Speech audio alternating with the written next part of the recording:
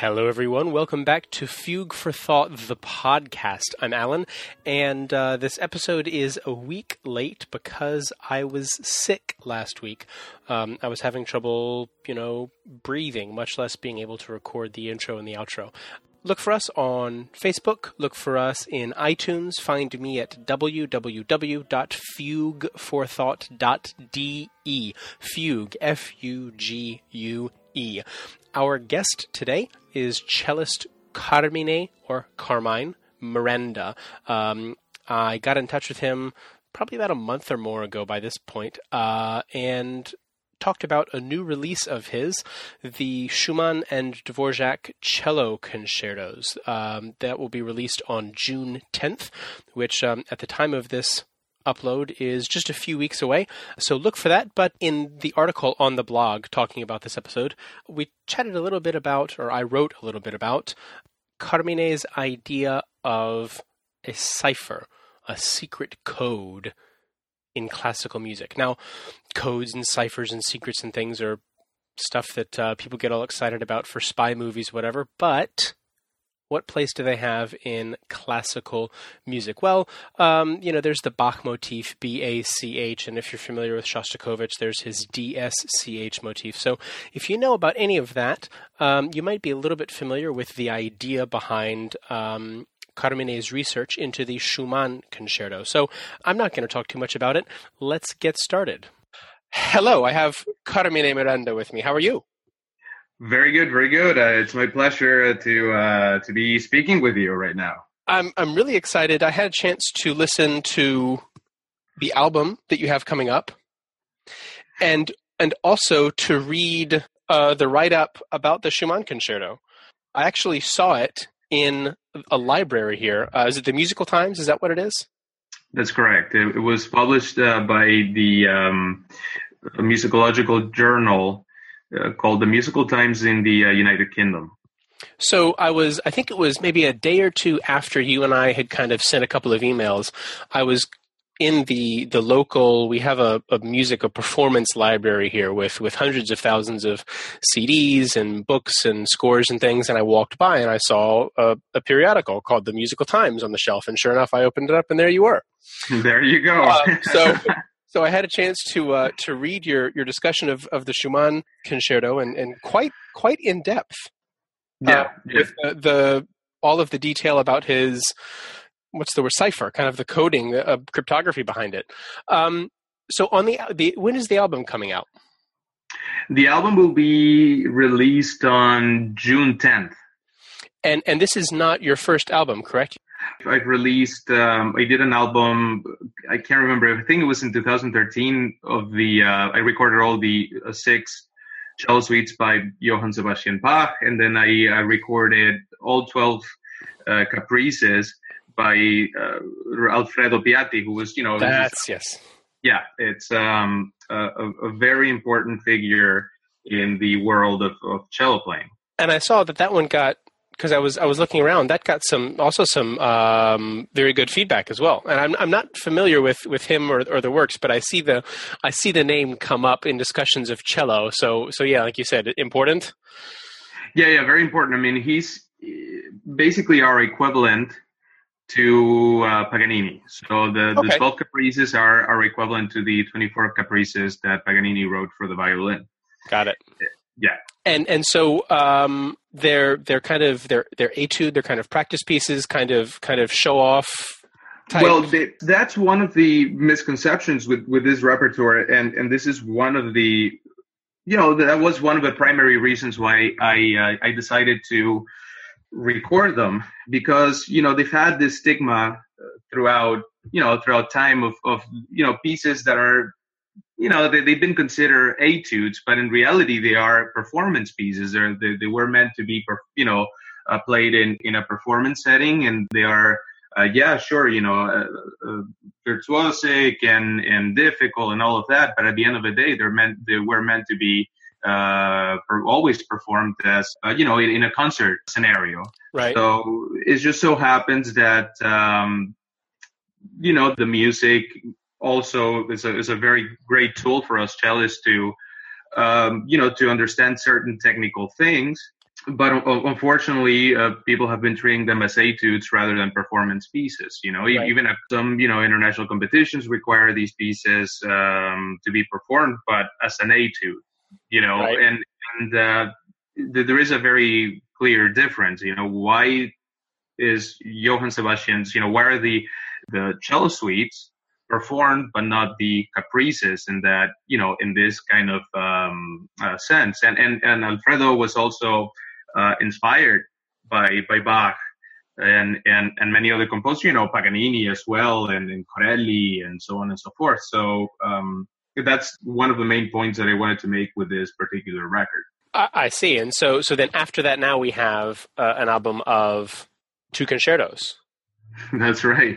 And so of the two, the Dvorak is one that kind of, at least in my impression of seeing lots of albums of cello recordings, lots of people record the Dvorak, right? That's correct. And so, but the Schumann, not so much. Is that true? Is it kind of a little more of an outlier in the repertoire? Well, yes and no. The Schumann is a very, very interesting piece because for the past, I would say,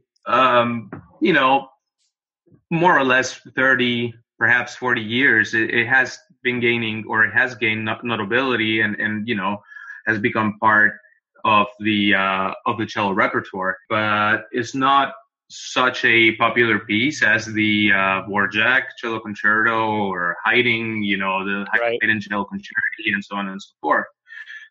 Part of this reason has to do with the fact that, in my opinion, this particular piece has been misinterpreted by by a lot of critics and people throughout time, and it has this stigma of a piece that is not as virtuosic, is pretty straightforward in the German style, and I've heard all kinds of things. I've heard people calling boring, this and that, and that it's really not the case. It's the other way around. Well, if that's kind of been in the past, the response or the feeling toward the work, how did you get started with learning the Schumann concerto and becoming familiar with it?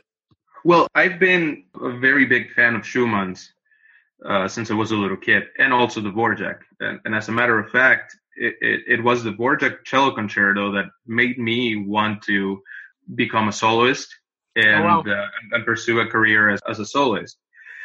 Really, I think one of the first classical music pieces that I ever heard when I was a little kid was the New World Symphony by Dvorak. Sure. And then, back in the day, I went to a record store and, I started looking for recordings because I was so impressed. I actually saw a commercial, like a Lexus, a car commercial, something like that, on TV. Sure. And they were playing the Ninth Symphony, and I was just so impressed by it.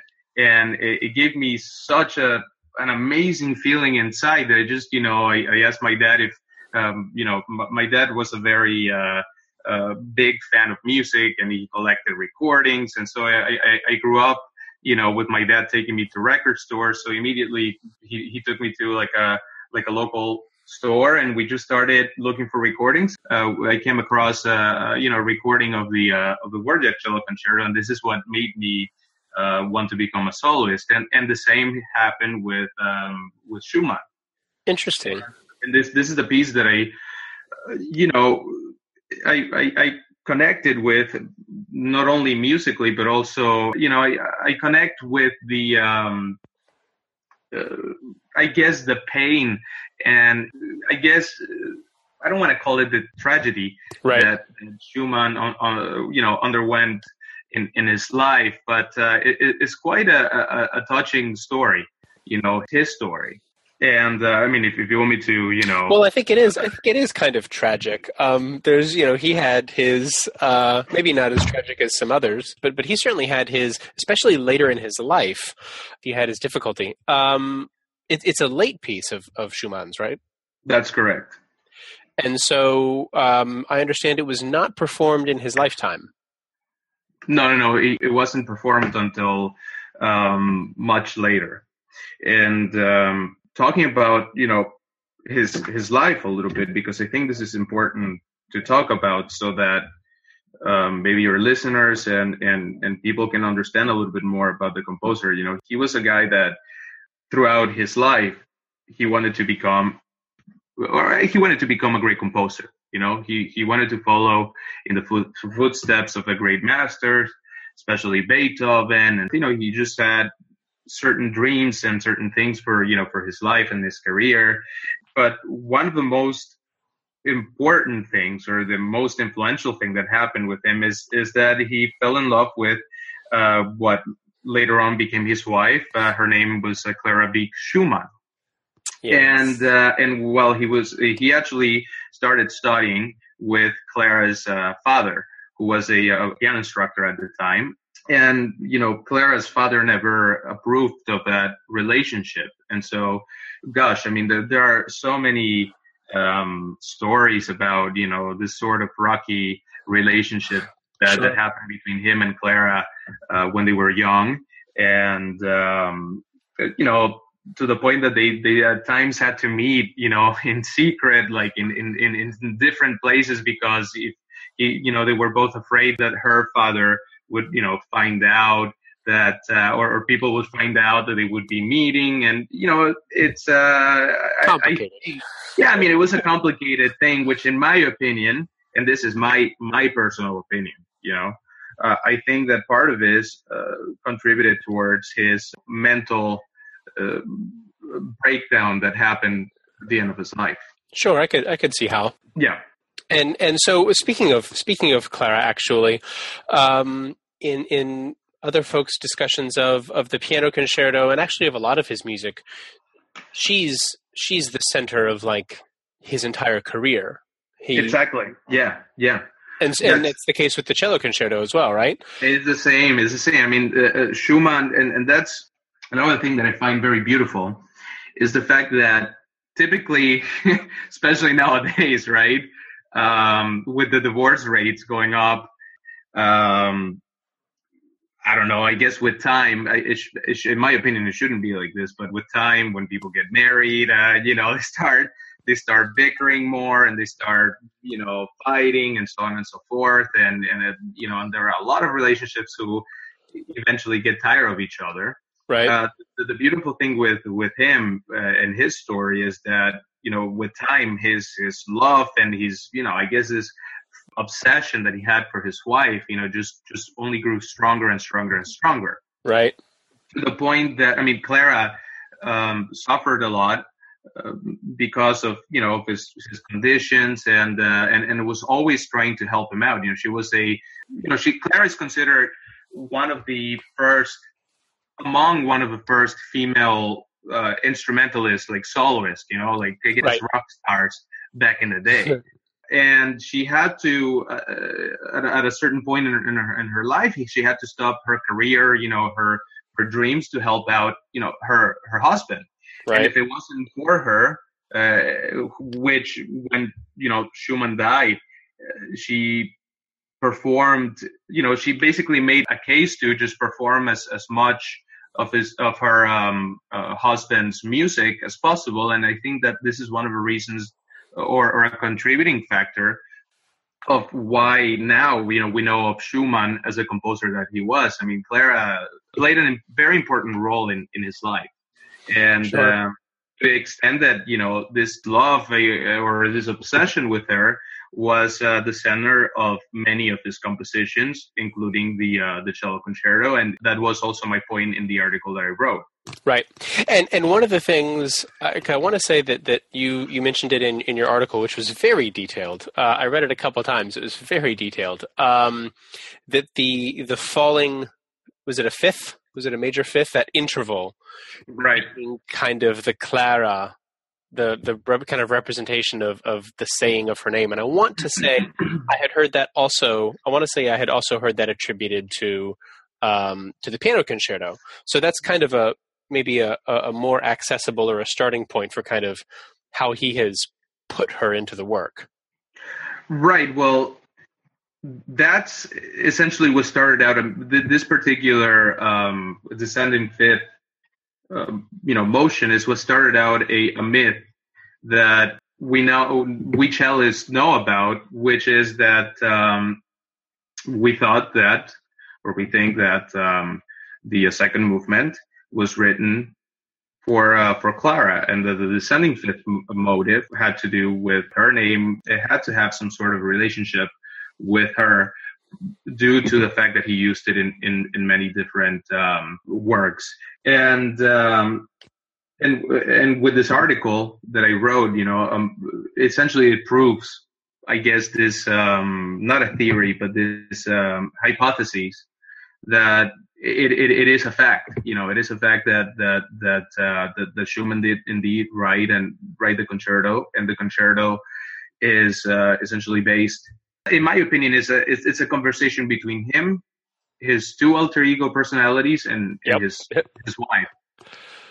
And they, as was it? What are their names? Eusebius and Florestan. Yeah, and so they show up in his music reviews, his articles that he wrote, and then in other. They're not new to his works either, right? No. It's nothing new. It's nothing new, of course. So we have Clara showing up in a few different places in the concerto. Now I don't have, we don't have a listeners probably don't have the score in front of them, but in the article you have the score excerpts showing some of the passages in the cello of where these motifs show up. What are some of the other key ideas in how he works her name into the work? Well, the primary thing, the remarkable thing about this is that we know that Schumann had a fascination of encoding messages, and he had a fascination for cryptography. It's been disputed in the past that even though Schumann had this fascination, a lot of writers and historians have critiqued Schumann, called him essentially a poor cryptographer on the fact that he, in a lot of his compositions, that we know where he included messages, he gives the message away in the title, right, of a piece. Carnival, Avec Variation, so on and so forth. Sure. I mean, these are pieces where he he is not subtle at all in including these messages.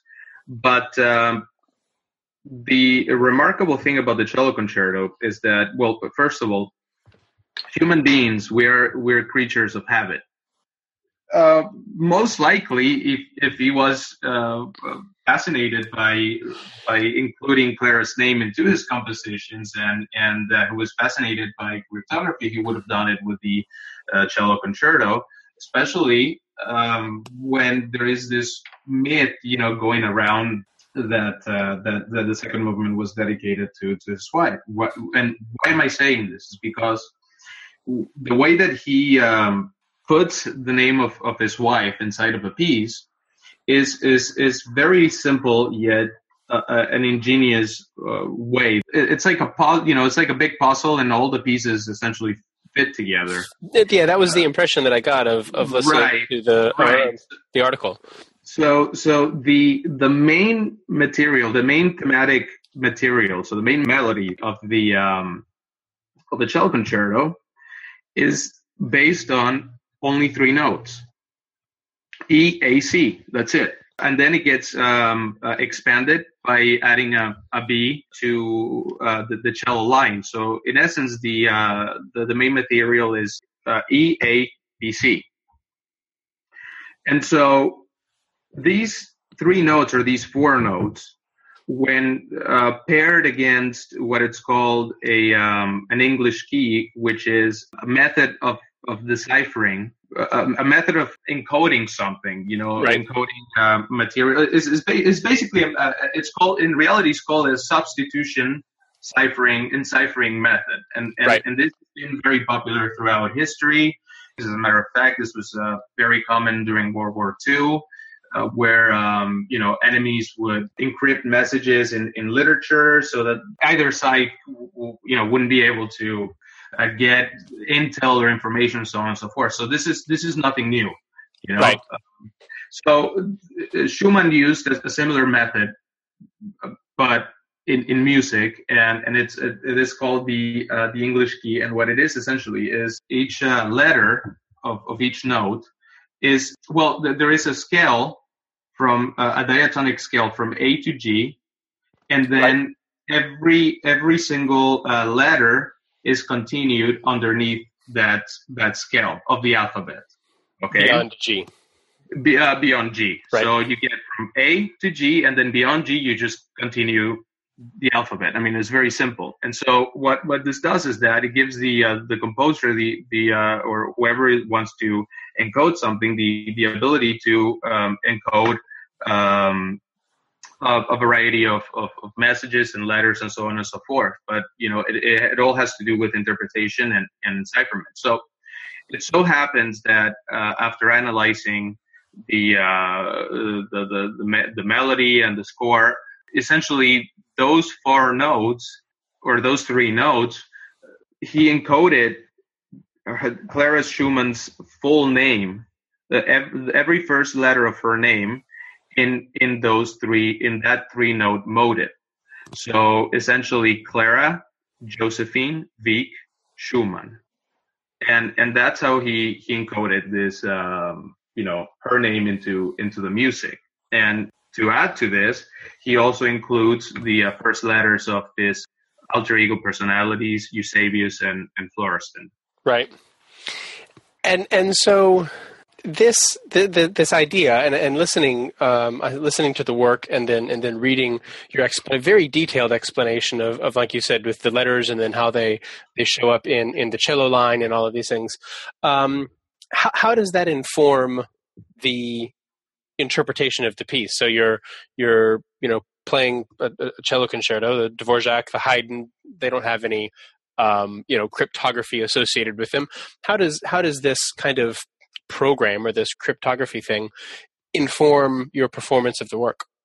Well, I want to say to this that, and I mean, this has really, it's not that it has nothing to do with me, but I am a strong believer that a great musician, whether, the musician has a doctorate or a master's or has been to a conservatory or not, right? A good musician, a person who really understands music, is able to really get what a composer or what a producer, is trying to do musically, regardless. There is this sort of innate, understanding that comes with not only experience but also comes with this sensibility that a musician should have for understanding what goes beyond a sheet of paper. Sure. And so, I did have my my hunches, and right. And certain gut feelings about it, based off of my experience as a performer and researching and so on and so forth. But what the discovery did for me is that it definitely set in stone, and it was a confirmation that certain things that I was feeling and that I thought about when I looked at the score, I was going in the right path. Right. And so this discovery also helped to power the interpretation that I did, because I looked at the piece in a different light of what other people have been saying about it, and especially what I realized is that this is a piece that is not only extremely virtuosic to play well. When it's played well, it's extremely virtuosic. It requires a great deal of concentration from the artist, because it's a piece that it has no breaks. So from beginning to end, it's a right. continuous thing. It's essentially a variation on a theme by Clara. The piece is based off a variation of this theme. So this theme gets varied throughout the entirety of a piece. Right, and in the title of the work, actually, he didn't title it as a concerto, right? Exactly. Originally he didn't title it as a concerto. He titled it as concert piece. So that's another indication that Schumann wanted to break, this tradition or this form of writing like a proper cello concerto in 3 movements. Sure. So originally he wrote it as a concert piece, and it was always meant to be played from beginning to end. Another thing is the influence that this piece has from the great Italian masters, opera masters. Schumann often used to quote Bellini, in his letters to Clara and so on and so forth. So in my opinion, this piece is very operatic more than anything else. It's like a mini opera. Sure. From beginning to end, and it's a constant conversation between the solo cello line and all the other lines in the symphony. And so this discovery basically set in stone this idea that I understand why he wants this tempo to be like this. I understand why that's another thing that the piece has been critiqued for, by the way, that I forgot to mention, that is the work of people have been saying that it's essentially the work of a person who went insane due to the fact that Schumann starts a melody and then he all of a sudden he interrupts it or he stops, and so there's this constant stop and go going on, but it's not because of, in my opinion, it's not because his mental condition is not really reflected in the piece as much as his ability to. I mean, it's remarkable to me. I mean, if he indeed had a mental condition, he had an amazing ability to control this in the music. There is focus. yeah. I mean, there's this remarkable focus because every little thing that he does in the piece is highly calculated, and so the reason why there are abrupt stops, endings, and so on and so forth is because the composer intended it to be like that, because he based the piece on a framework that he was working with, which was essentially his wife's name. Right. And so some of those those I guess critiques or criticisms of the work by certain people then I guess kind of start to make sense when you look at it from that angle, that that was his agenda behind it. Well, those critiques never made sense to me, and Sure. they still don't make sense to me because, there are critiques based on people, in my opinion, just skimming through the surface and not really, asking why. Right. It's just very, very easy to just call somebody crazy just because, they're different, or they're doing something completely out of the norm. Sure. That's just the easy route, but it is difficult to sit down, analyze something for years and figure the stuff out. You know what I mean? No, that makes sense. Right. Well, something you mentioned earlier, you said people kind of criticized him for being a poor cryptographer because he kind of gave his plots away. But it would seem to me that, number one, he wasn't a spy. It wasn't like he had a little secret to give to someone. So from the standpoint of a composer, like his Opus 1 is the Abegg Variations, right? He gives away in the title. That almost seems like a logical thing to do for a composer who says, like you said, a theme and variations where this is our idea and this is what we're going to play with. Exactly. That's a thing. The transparency seems like a good thing. Right. So some people treat it as if this is some big conspiracy or something like that, and there's nothing. Right. I mean, there's nothing new about encoding things in music or including this symbology in art form. I mean, look, symbology has been a very important part of any art form out there. It's always been like that. It's important in religions. It's important in certain societies. As a matter of fact, I mean, America was, everywhere you go, there are symbols, and we see it even in today's. Well, I mean, besides that, I mean, we just see it everywhere. I mean, just logos and company logos and so on and so forth. So that's just the way of human expression. That's just another way of people expressing themselves with other members of their group or other people that understand. Right. And so then in that context, I guess it makes sense because for this composer, this man, Clara was the only person in his life. I mean, she was everything. Exactly. She was the only thing that she meant the world to him. And what about the structure of the concerto? The middle movement where we have this very interesting, a very literal dialogue between the soloist and the principal cello. Right. Is maybe the easiest or most obvious kind of representation of this, a love letter to his wife, a dialogue, that interaction. It's an interesting sound as well. Yeah, well, that's the way that I always interpret it, and there is something remarkable that happens in this. Essentially, this is a cello trio that it's happening. The solo cello part plays two notes, and the principal cellist of the ensemble plays another line. So there are three lines going on at the same time, and I've always interpreted this as this conversation between him and his wife. And after doing a careful analysis of this particular trio, thematic material that is going on in the second movement, I came to the realization that he starts it with a third, and then he finishes it with a seventh, creating tension, and then concluding with a third.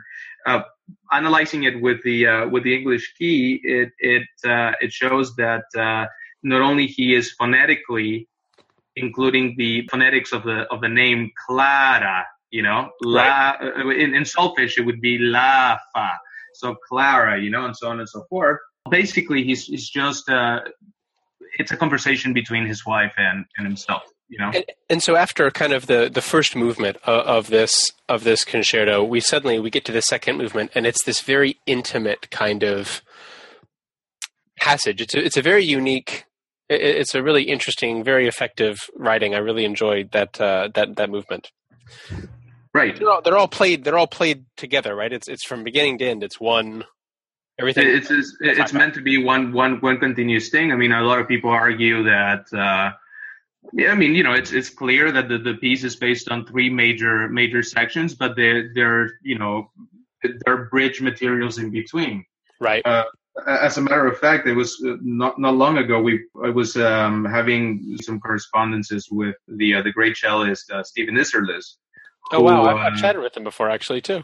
Yeah, he's a phenomenal cellist, nice. And a very, very nice guy. And he himself is also a very so I understand. He's very passionate about Schumann himself, and he believes that also the bridge material between the first and second movement has some sort of meaning to it, and I'm sure it does, because essentially what Schumann does is he finds this mold to encode material, and what he does is he just keeps repeating it, keeps repeating the same structure throughout the entire piece. So, for the purpose of my article, I had to summarize the examples. So, you can write an entire book about this. But, Sure. But it would be great if more people could expand on my work, and also find. I wouldn't be surprised if there are more hidden messages in other. Compositions of this, it wouldn't surprise me at all. Sure. Well, so you mentioned earlier that people kind of just attribute this to kind of the work of just kind of being a crazy guy, but it does, some of it does sound a little bit like the kind of obsession. Well, yeah, it's like, well, okay, a little bit off of, you know what I mean? No, sure. I mean, you could argue, right, that his, this incessant obsession with his wife, it's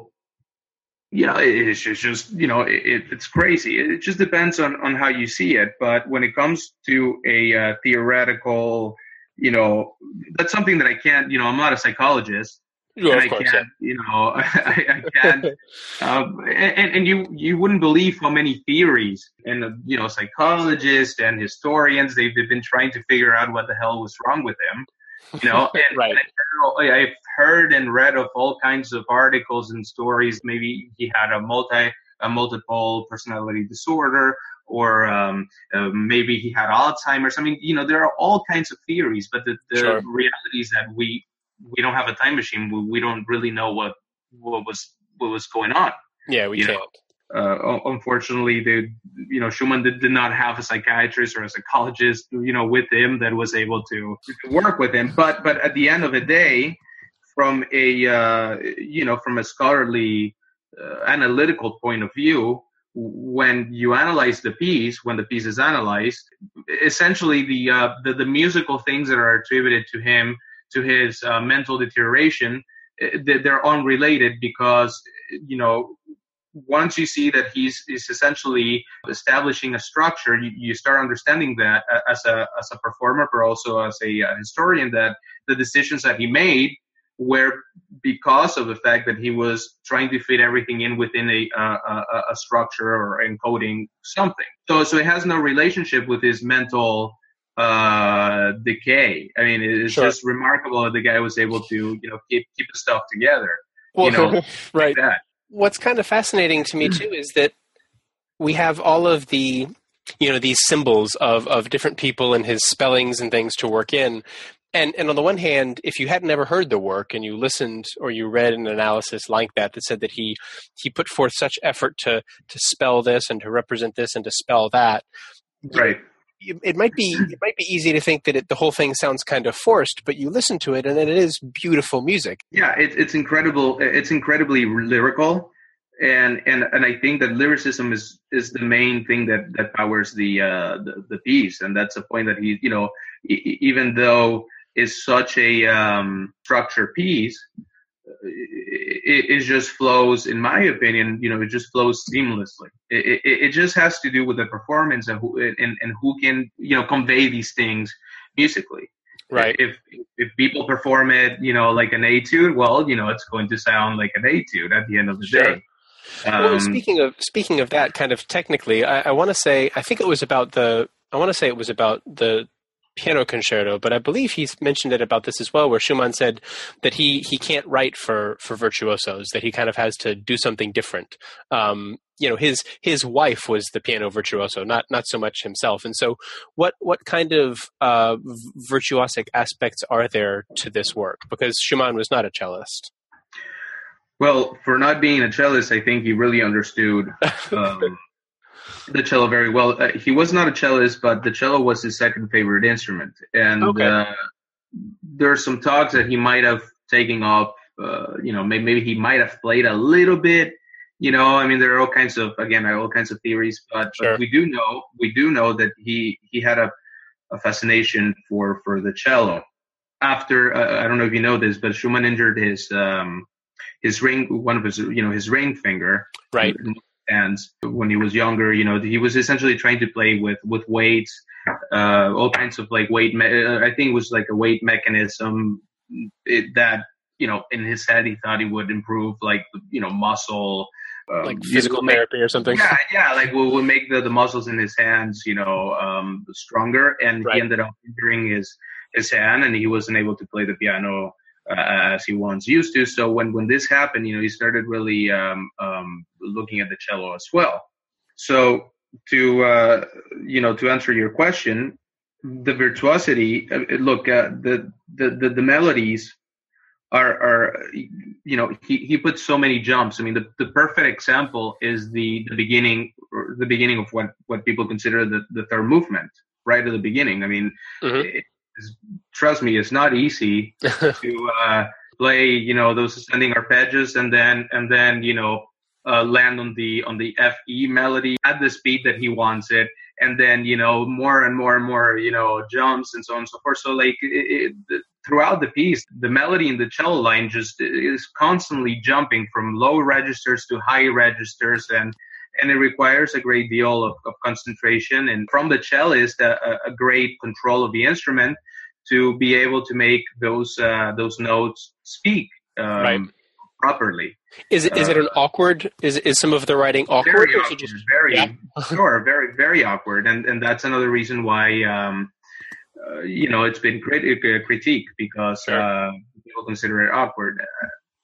It is awkward, but at the same time, it isn't. To me, it isn't awkward. I mean, you just have to dedicate a few hours of practice, and and the difficulty comes with the refinement process. know, right. it's not, yeah, sure. And anybody with the right amount of time can get all the notes. Make the sounds, yeah. Right. It could be the Schumann, it could be the Dvorak, it could be Piatti, it could be whatever. But the difficulty comes into refining those passages to be able to convey, those things, those lines. He writes in many different lines, and the cellist has to be able to, convey these things from a technical but also musical point. Right. And so, yeah, I mean, it's not easy to play this piece well. It seems like it sits very high in the cello register. No, just from listening is very high. It seems like that. Sure. Sure. And is that in the second movement with the two cellos, the soloist and the principal cello, this dialogue that they have? How are their registers situated so that they're both still sounding independent? Well, in the solo cello line, the registers are placed in I guess what you would call the sweet spot of the instrument, which is the middle register. I don't know how I feel about calling it the sweet spot, because a good cellist can make any register sound right, sound just as good. But I guess there is a more natural the middle register is a register that where the cello can speak its best.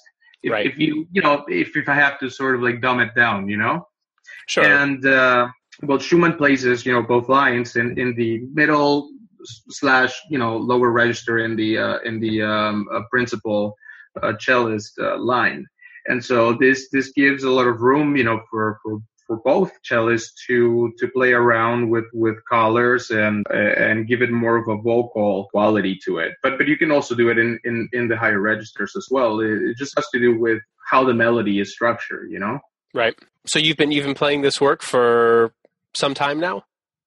Oh, I've been playing. But again, these are pieces that are part of our repertoire, right? As cellist, and I've been working hard enough since I was a little kid to compile a big list of repertoire pieces that I've been playing all my life, and these concerti are very special to me. And I've been playing them for a while, but they're very special to me. They have a special place in my heart. What about is it the Fantasy Stück that Schumann wrote for, I believe, originally for clarinet? It is often played on cello and piano. Is that Opus 73, I think? Mm-hmm. How does that relate to the cello writing? How does it relate to this concerto? Are there any similarities? The thing is that Schumann has his leader moments, his German vocal moments, and then he has he writes pieces where he has influences by other cultures. The cello concerto, in my opinion, is it's influenced by not so much the German culture, but and leader, as much as Bellini and an opera singing. So it's kind of sure, you can't expect a composer to sound like you can't expect Schumann to sound like Schumann and Vivaldi to sound like Vivaldi and so on and so forth. But I wouldn't expect from a composer to write many different works, and sound the same or be inspired by the same thing, Sure, yeah. Because thinking of Schumann and the cello, that was the only other thing that came to mind. Except for, I guess, he has a set of kind of also sort of neglected string quartets. The Opus 41 I don't see very often on programs. But aside from that, I guess not much other stuff specifically for cello. Well, there is an account that he wrote a couple of pieces for cello that Clara and Brahms, because Brahms was a very good friend of the Schumann family and was also a good friend of Dvorak as well. Yes. But when Schumann passed, Clara apparently burned a bunch of his music because she thought it was, it didn't reflect him in good light, and some of those works were written for cello as well. Oh, wow. Yeah. So I guess none of those. So there's just accounts of them, no manuscripts. as far as we know, what we have available is what we know, but there's some accounts that there might be, or there were some pieces that are lost, and got burned. Interesting. Well, I guess that's kind of a tragedy that it seems to come across. I could be wrong. I don't know. Maybe somebody found something, but as far as we know, there's nothing. Right.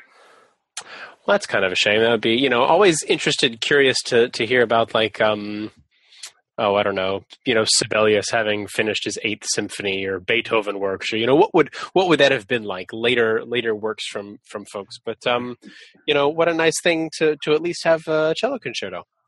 Yeah, exactly. And what a fine cello concerto it is. I have had the pleasure of listening both to Carmine Miranda's performances of the Schumann as well as the Dvorak, which we did not talk about in this episode. The album is released on June 10th. I will have all of Carmine's information in the description of this episode, where you can find him online, where you can find him on Facebook, where you can buy the album, all of those things. He tells me it's going to be on sale basically everywhere books or music are sold. So look for it there. And we still have the second half of our conversation about the Dvorak cello concerto, and then just overall about the recording process in general and how they approached it and what that experience was like. So that'll be coming in a future upload, so stay tuned for that. Go find Carmine on Facebook and go find me on Facebook. Like and subscribe in iTunes, share with your friends, and post, reshare, whatever, all of those things. And that's going to be it for now. See you guys next time.